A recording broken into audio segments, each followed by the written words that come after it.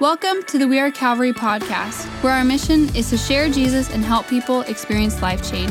Thank you so much for listening. Here's this week's message. Well, good morning, church family. Why don't you go ahead and stand to your feet for the reading of the word? It's such a joy to have you joining us this weekend. You know, I know next weekend we'll make a big deal about everybody being there for the first weekend of the year, but I gotta say, there might be a special blessing upon us who are here for the last weekend of the year. Amen? We're going to be reading from Ephesians chapter 5, beginning in verse 15. If you are a guest with us, we want to say thank you for being here. Every single week here at Calvary, we come to the scriptures. We believe that the Bible is the inspired word of God. We believe it is relevant for us today, so we take these moments each and every week to come around the scriptures, to learn more about who God is and who Jesus is, and how are we called to respond to the saving message of Jesus Christ, and learn to walk with the Spirit of God each and every day. And so if you have your Bibles again, we'll be in Ephesians chapter 5, beginning in verse 15. Be very careful then how you live, not as unwise, but as wise, making the most of every opportunity, because the days are evil. Therefore, do not be foolish, but understand what the Lord's will is. This is the word of the Lord. Thanks be to God. Heavenly Father, we are so grateful to be joining together. What a gift it is to come around your scriptures. And Lord, I would just pray that right now, I know that in our minds there are probably many things that we are thinking about, we are worried about, we might be anxious about. But right now, Father, we lay it all aside so that we can receive fully what it is that you would have on offer for us this morning. And so quiet our hearts and quiet our minds and quiet our souls. We love you. We receive from you and you alone today. In your name we pray. Amen. Amen. You may be seated this morning. Well, the week after Christmas, it's an interesting one to say the least. I, like many, have found myself in that post-Christmas haze where scheduling, productivity, even showering seems a bit arbitrary. I mean, why shower on a week where it seems entirely appropriate to continue to put on the same beanie and sweatpants every single day? Any resemblance of our typical rhythms and daily rituals have been tossed away as quickly as the Christmas wrapping paper in the Amazon boxes. Our days have been spent lounging on the couch in pajamas with Christmas movies streaming in the background as we move in and out of consciousness, only waking up to ask the question, what day is it and what is for dessert? Now, obviously this week, any desire to eat sensibly has been replaced with the desire to eat anything and everything on the counter, the refrigerator, the freezer, the cupboard, and your favorite fast food drive-through menu. In fact, my wife and I actually went to Chick-fil-A twice this week, 2 days in a row. We parked in the same parking spot both days. Now, this type of behavior is perfectly suited for the handful of days after Christmas and before New Year's. I mean, any other time of the year, we would all be a bit worried, right? I mean, each reach into our stocking, grabbing another handful of Snickers Minis or breaking off another chunk of the Toblerone would typically lead us to the experience of shame. But no, not this week, my friends. I actually found out that there is a name for this week where time seems to have no meaning. It's called Feral Week. Now, I don't know if that's an official name, but it was the name I read in an article this past week, and it did make me smile. And from that same article entitled, Welcome to Feral Week, the author writes this. Generally, Feral Week starts at the exact moment you have completed all of your familial Yuletide traditions and have downshifted into glorious neutral. Midnight Mass has been consummated, same with the strange salutations with ancillary aunts and cousins who may as well be from a different planet. There is no more serious money to spend, and the fruits of your paycheck have already been plundered from stockings or lay unwrapped under the tree. The last laborious meals of the season, turkey, ham, perfectly crimped mincemeat pies, whatever, have already been cooked and consumed. All that's left to do is to sit around in sedentary stasis, waiting for civilization to click back into gear after the new year. And friends, I hate to break it to you, but we have near reached that point where it is time to click back into gear. It is time to put the Christmas decor away, to throw away all the uneaten candy, to pour out the expired eggnog, and to re-engage in our morning routines. And as part of clicking back into gear, many of us right now are beginning to engage in the cultural, yet typically empty cultural phenomenon of New Year's resolutions. This next week, we will sit in our favorite coffee shop with our favorite pen and our favorite journal. We'll neatly articulate all the things that we are going to do this year in order to have the best year ever. We're gonna eat better. We're gonna exercise. We're gonna limit our phone use. We're gonna read our Bibles more. We're gonna go to the gym. We're gonna pray. We're gonna make more meals at home. We're gonna drink more water. We're gonna attend church every week. We're gonna stop cursing. We're gonna start bedtime earlier, yada, yada. Now, these are all fine things.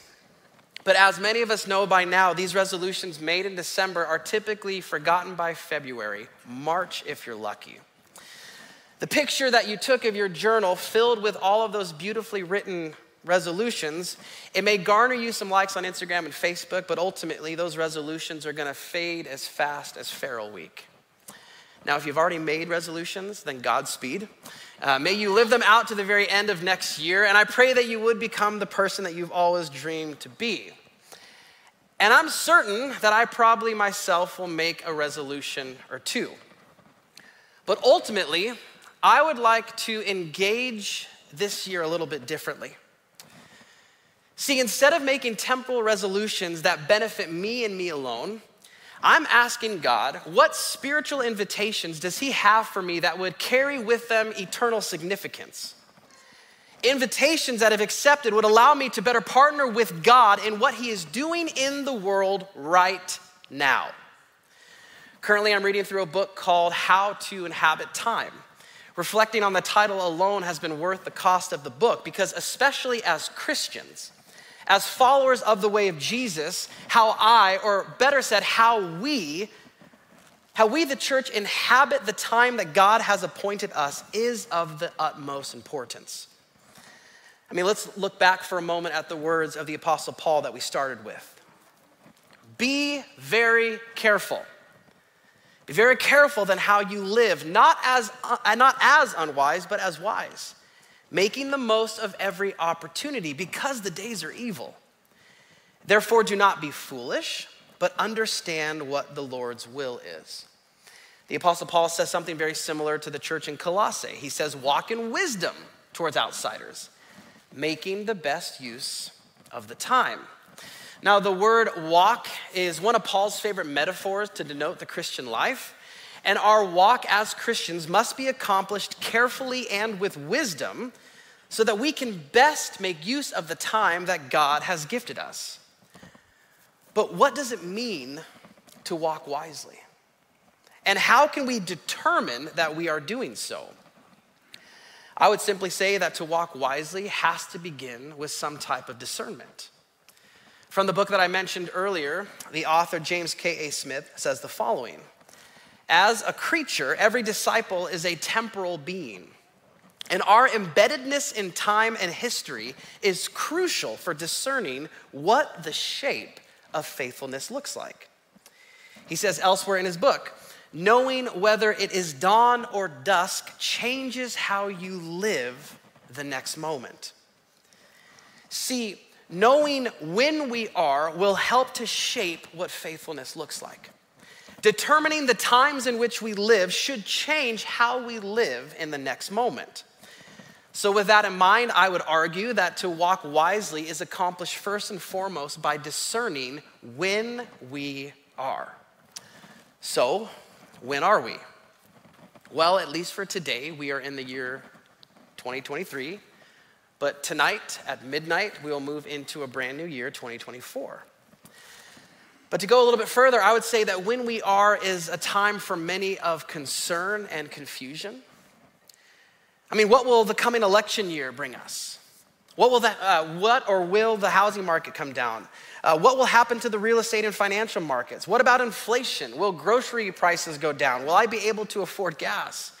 Will I be able to start saving again? Will things settle down in the Middle East? Will the fighting between the Ukraine and Russia stop?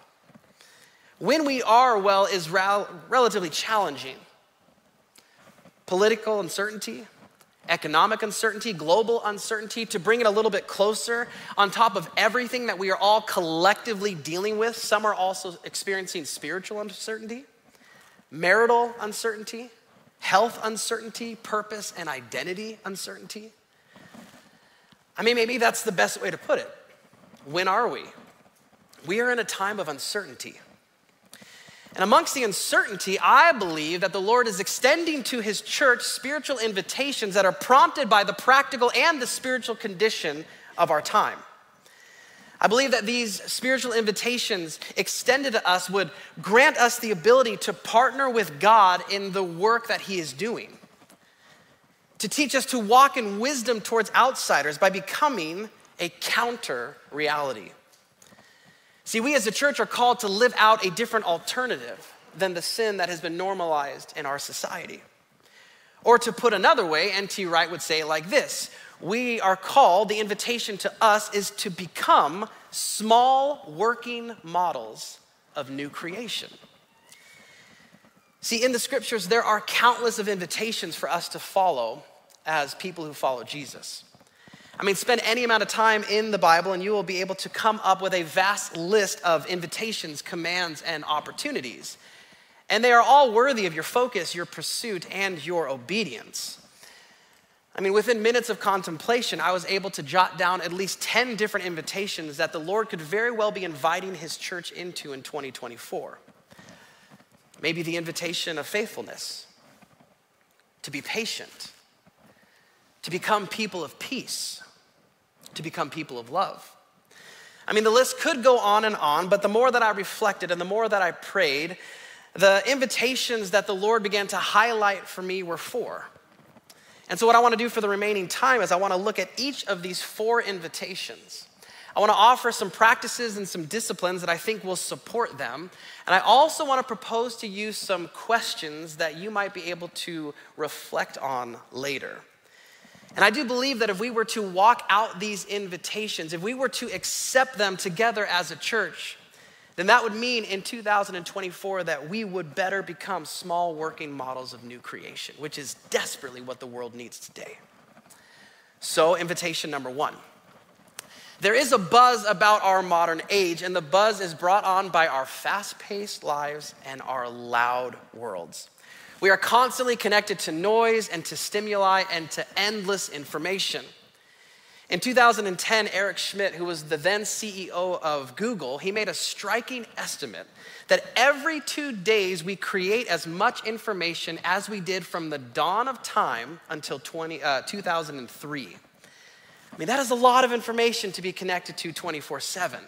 And that was in 2010. Imagine what it would look like 14 years later. See, the reality is that each day, many of us, we wake up and the first thing we reach for is our phones. We check Instagram and Facebook and TikTok, CNN, Fox News, our emails and our text messages. And then as we get ready for the day, we turn on our favorite podcast. We hop in the car and we drive to work and we listen to music or to our favorite radio station. We work most of the day with earbuds in, just continuing the flood of content and noise. On the way home, we stop at the store, and while we wait in line, we join in with everybody else around us, staring down at these devices that seem to have way more control over us than we have over them. At home, we've made the rule that phones cannot be out during dinner, which causes everybody a little bit of unease, and we quickly work through our plates so that we can make sure that we haven't missed out on anything. And dinner already seems rushed because 3 nights a week we're out and about. You know, tonight maybe it's the kids' second and third sports practice. See, our schedules are full and they're getting fuller. Our days are long and they're getting longer. Our lives are loud and they are getting louder. I mean, we are exhausted, but isn't everyone? I mean, isn't that just simply 21st century living? And in the 21st century, it is said that most families spend as little as 1 hour a day with one another due to life's modern demands. But this is normal, right? And to answer that question, yes, it is normal. But is it right? I've been meditating for some time on the Apostle Paul's words to the church in Thessalonica.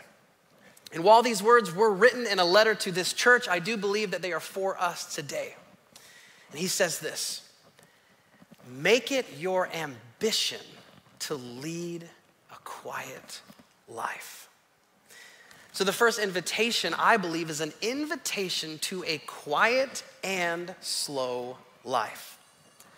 I mean, what if we as followers of the way of Jesus, when we woke in the morning, our first reach was not for a device, it was for our Bible? What if as followers of the way of Jesus, when we got ready in the morning, we actually engaged with the Spirit of God instead of our favorite podcasts, asking the Spirit of God, where are you working today and how might I partner with you? What if when we drove to work, instead of listening to the radio, we actually rolled back on the volume and we began to intercede for the people amongst us that are in crisis? What if we compiled a list of the names of the people that we work with, and as we drove to work, we actually prayed over each one?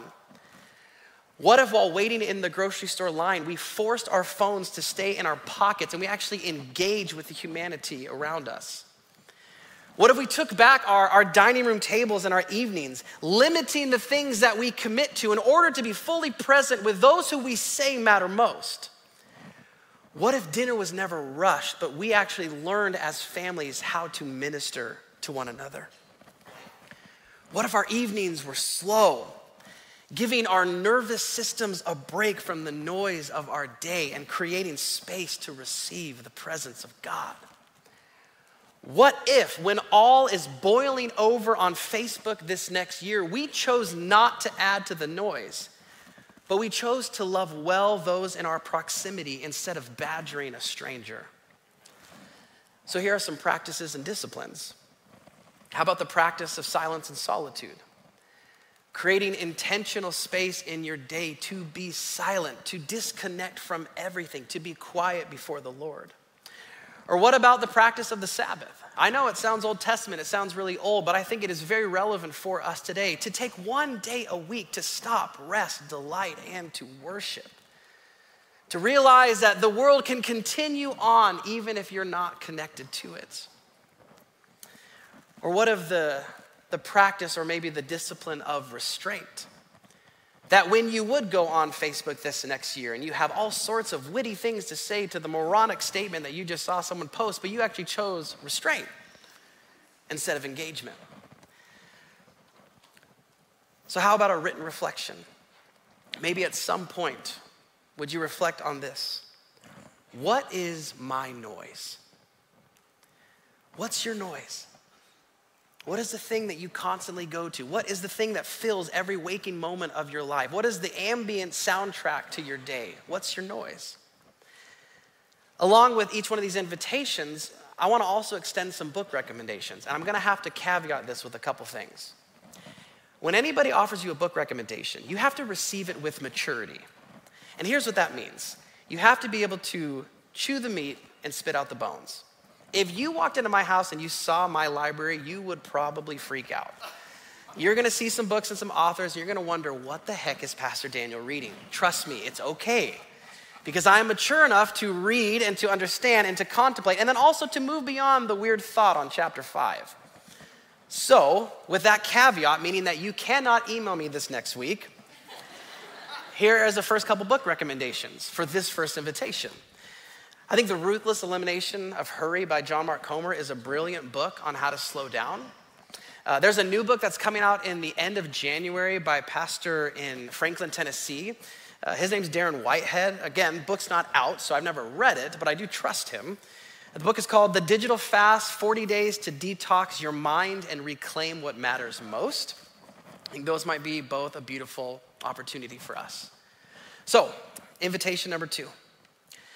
Psalm 1 says this: blessed is the one who does not walk in step with the wicked, or stand in the way that sinners take, or sit in the company of mockers, but whose delight is in the law of the Lord, and who meditates on his law day and night.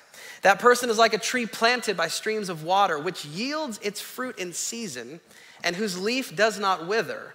Whatever they do prospers. See, as Christians, we know that we should read the Bible, right? I mean, if step 1 of the Christian journey is to believe in Jesus, then you might argue to say, well, then step 2 must be to read the Bible. And while we would deem it as being important, many of us do believe it might be optional. I mean, reading the Bible was so important in my household growing up that my dad used to pay us to read the Bible. And in fact, he's sitting here right now, and I would like for you to give me some money as I'm reading the Bible even currently. But it's funny, I kind of was, commemorating and commiserating the fact that he doesn't pay me anymore, but then I realized last night that you guys now pay me to read the Bible. It's a joke, it's funny, right? Okay. And see, while I believe that most Christians would say that reading the Bible is important, it's just not part of our daily rhythms. It's not part of our routines. Researcher George Gallup and Jim Castelli speaks of the problem, and they state the outcome like this. Americans revere the Bible, but by and large, they don't read it. And because they don't read it, they have become a nation of biblical illiterates. A Barna research poll confirms this reality. At least 12% of adults believe that Joan of Arc was Noah's wife. Another survey of graduating high school students revealed that over 50% thought that Sodom and Gomorrah were husband and wife. And potentially the most frightening, a considerable number of respondents to one poll indicated that the Sermon on the Mount was preached by Billy Graham. Now that might shock some of you, but he didn't. It actually was Jesus, and we're gonna go through that in our next series.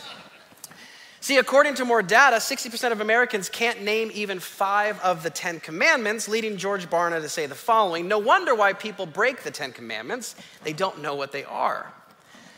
See, biblical illiteracy is a problem. A recent Lifeway research survey examined how Americans view Christian theology. Fewer than half say the Bible is 100% accurate in all its teachings. Half say the Bible was written for each person to interpret as he or she chooses. 3/4 say that the Bible must contribute, or that they must, contribute to their own self-effort for salvation. So our second invitation, I believe, is an invitation to biblical literacy and practice. I mean, what would begin to happen if we as a church began our days not reaching for our phones, but reading a psalm? What if we spent time together examining the words and the teachings of Jesus and actually putting them into practice? What if we paused midday to read a wisdom literature, like a proverb? I mean, what if instead of being nervous about people asking us to make sense of challenging passages of Scripture, what if we were equipped to engage thoughtfully and confidently? I mean, here's what I know to be true. The world's problems will not be solved by post-Christian solutions.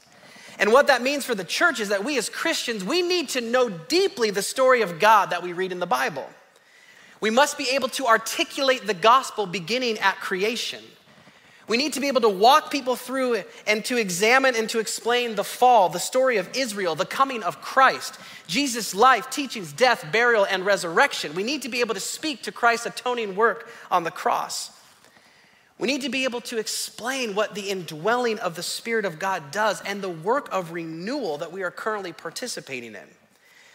And ultimately, we need to be able to proclaim with assurance the beautiful reality that one day Christ will return and he is going to establish new heavens and a new earth. And we will get to be with him forever. And so in order to live into that, here are a couple practices and disciplines. Pretty simple, but scripture reading. Like we're actually gonna have to read the Bible. We're gonna have to do Bible study. And so for written reflection, I would just propose this question. What is my plan? See, you have to have a plan. And right now, at the end of the year, there are some incredible Bible reading plans out there. Alexis was just talking about our formation journal. That's gonna take you through multiple parts of the scriptures, Monday through Friday. It'll lead you in a prayer of examine on Saturday mornings. There's places for you to take your message notes on the weekend, and you can end every Sunday with a prayer, a beautiful thing that we've created for you. I think there are a few extra if you did not pre-order one, so please grab them. If not, we'll do a digital version that you can download online and you can follow together with us. But there's tons of plans. There's one right now that I actually thought it was a joke the first time I saw it a few years ago. It's called The Shred. And the Bible plan takes you through reading the entire Bible in the month of January. Sounds ridiculous, but people do it. I'm sure it's amazing. I don't think I'll participate this year, but if you do, please tell me how it goes. But find a plan. Book recommendations, I think everybody needs to have some type of a Bible commentary. One that I really enjoy is called the New Illustrated Bible Commentary. You can pick it up on Amazon. Another book, too, that I love is called How Not to Read the Bible. Dan Kimball, I think, does a brilliant job of looking at some of the really difficult passages and begins to help us to articulate them, to never read a Bible verse by itself, to understand the context, to understand the different types of books that we're reading, that the Bible is not just one book, it's many books, it's many different genres, and based upon knowing that, it's gonna be how we pursue it and read it. Which moves us to invitation number 3. We do live in a time where we are the most connected, yet so many of us are experiencing profound loneliness. We have hundreds of digital acquaintances, but very few actually know us deeply. And while I think that we do long to be known, we are nervous. Will we be accepted? Will others deem us worthy of their affection and time? If we're fully known, will we also be fully loved? And amid the nerves and the often difficult nature of life together, I do believe that the Lord is inviting us into it even deeper. So invitation number 3 is this, an invitation to deep community and perseverance. From their book, The Other Half of Church, authors Jim Wilder and Michael Hendricks say the following: Jesus intends for his church to function as a family that is bonded together with joyful attachments of love. See, the church is a family. And while at times it is imperfect, it is the heart of God that the salvation that we receive through Jesus Christ would not just be to get us into heaven, but it would be a community creating event. That we would learn to engage with one another as a family. That all of us from different backgrounds and different ethnicities and different genders, we can come together into this family and we can be there for one another. I had a beautiful experience at our 9 a.m. service. A gentleman from our church who's from Ethiopia came up to me and he said, "Hey, I just want to pray for you." And he's like, "But my English isn't real great, so I want to pray for you in my language." And it was just like this beautiful moment of receiving these words. But that's the church. That's the beautiful nature of what this is. That is what we are invited into when we say yes to Jesus. So what are some practices for that? How about commitment? A lot of you are gonna be doing Rooted 10 Week beginning next week. That's gonna be an incredible journey that we get to walk in together. But you have to commit to it. And you have to commit to life after it. Or what about submission? We hate the word, but community does take us submitting to one another. And then even just the practice of faithfulness. Listen, there are times where your community and your people and your church will be your favorite people in the entire world. And there are times where we will drive one another crazy, but we don't get to walk away. I was listening to a podcast, maybe that's my noise. I've listened to a podcast recently and someone had mentioned this phrase, that community is a delight and it's a discipline. That is so true.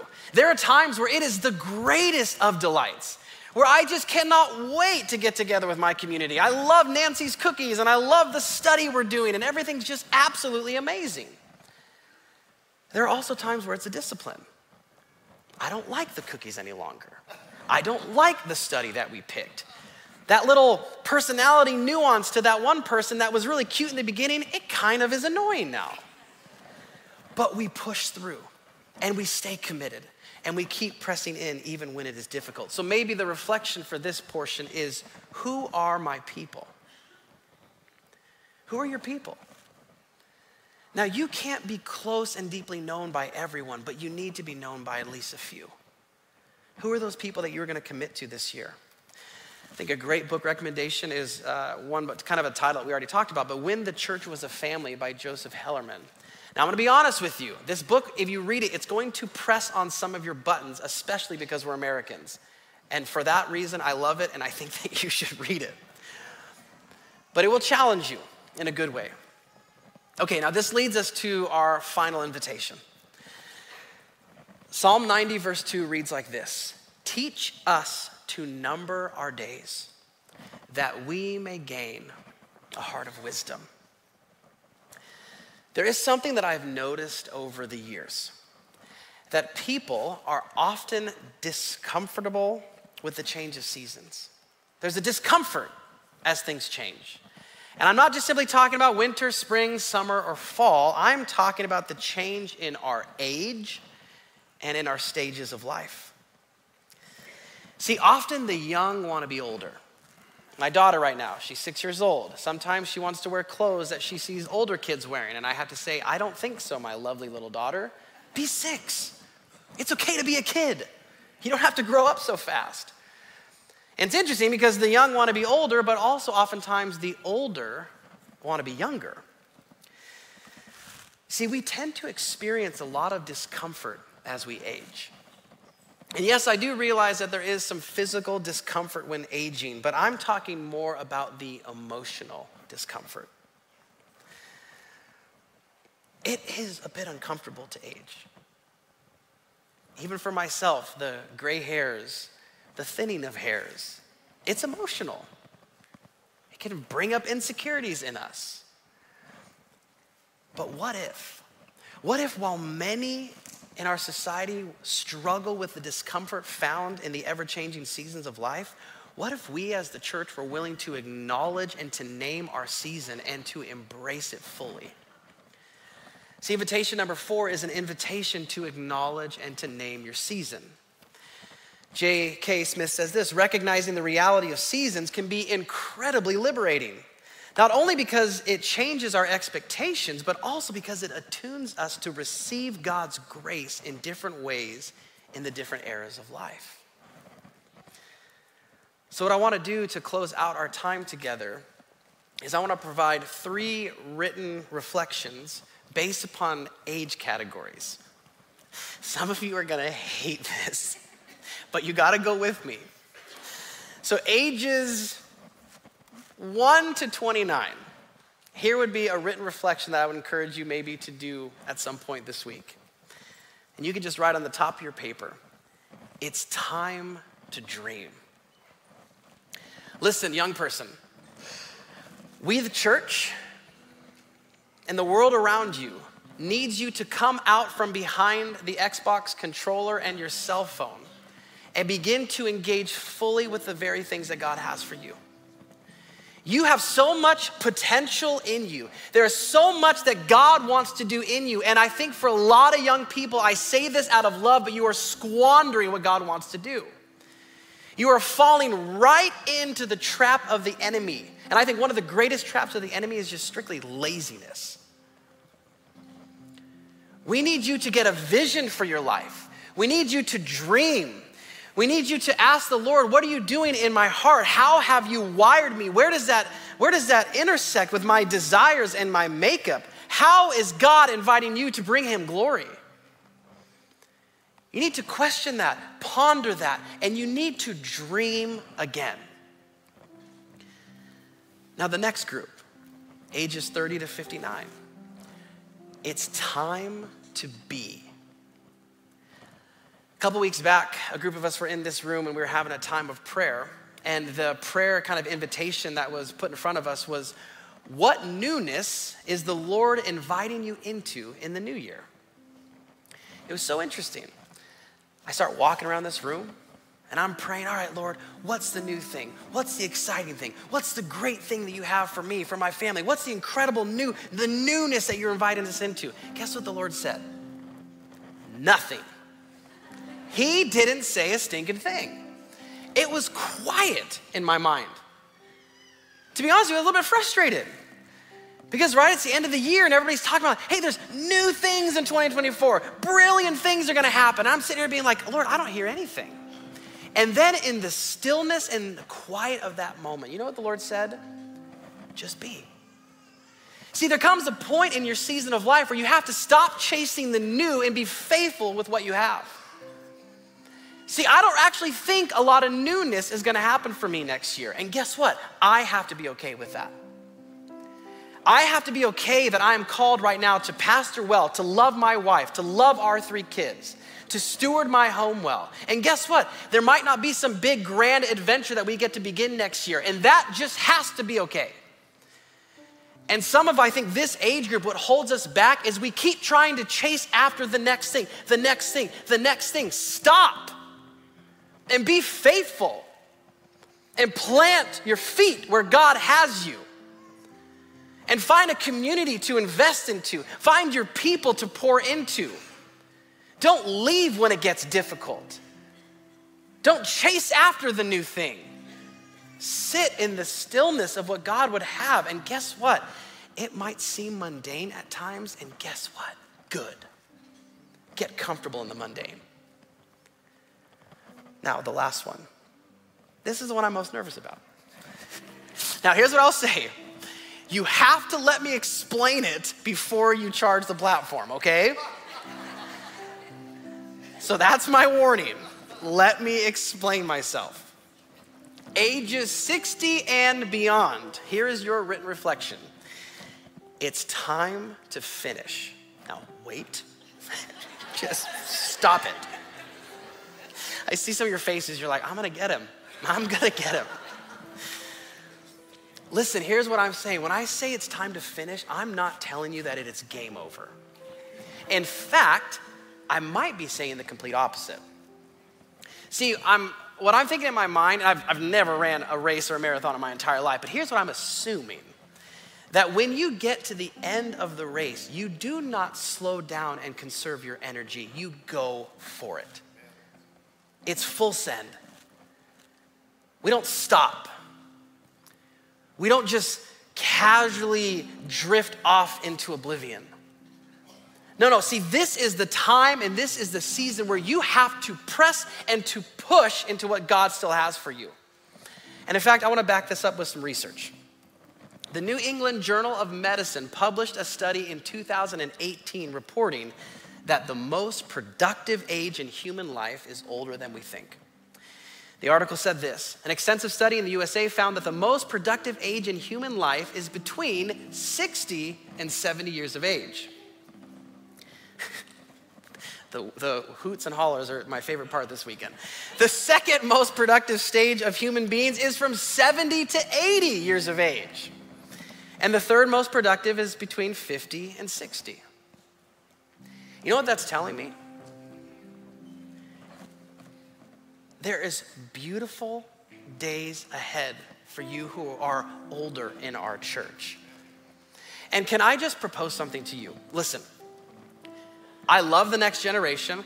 I borderline enjoy my generation, but here's what I would say.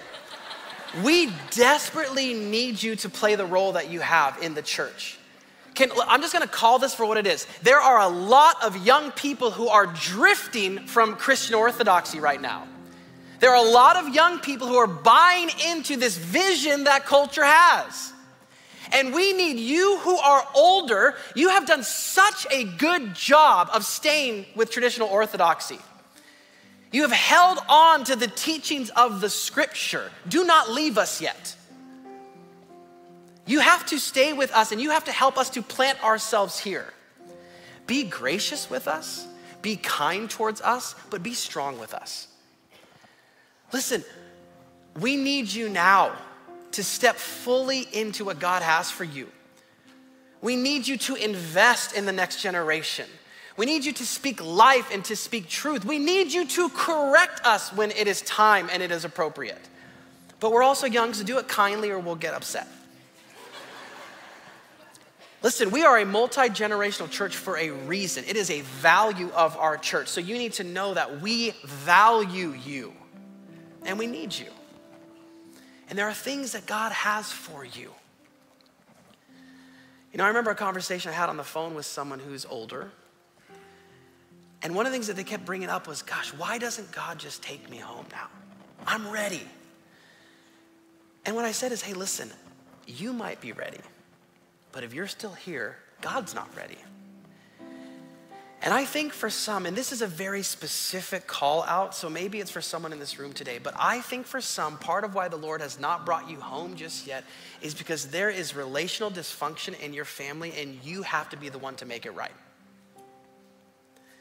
There are conversations that you need to be the grown-up in the room and to have so that when you leave, you are actually getting to set up your family for great days ahead. But if you leave without having those conversations, you are going to leave them in a continual state of dysfunction, and we will just watch that continue down for the generations.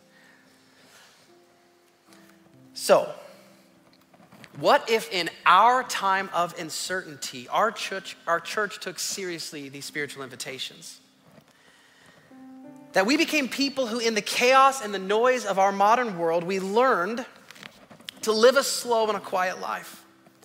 And in the created quiet, we learned how to, over time, to understand and to love the scriptures, bringing us life and confidence to engage our cultural moment with the truth of God's word.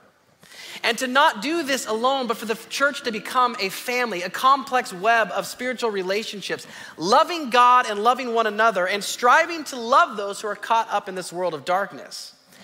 And what if, instead of with disappointment, we embrace life's changing seasons as a gift from God, knowing full well that every day has been given to us is full of potential to bring him glory? That, my friends, I think would begin to shift and to change things around us. That would help us to become small working models of new creation. And so with that, I want us all to stand to our feet. And the team is going to lead us in a song of reflection in just a moment. But before we do, I thought it was so fitting to end our time together to circling up in pockets and just having one person pray. I'm not going to prime the pump, and I'm not going to prompt this. I'm just going to expect for us as the church to do church things, turn around, find some individuals, one person prays, the team will lead us, and then we'll be dismissed in just a moment. But let's begin to pray with one another. Thank you so much for listening.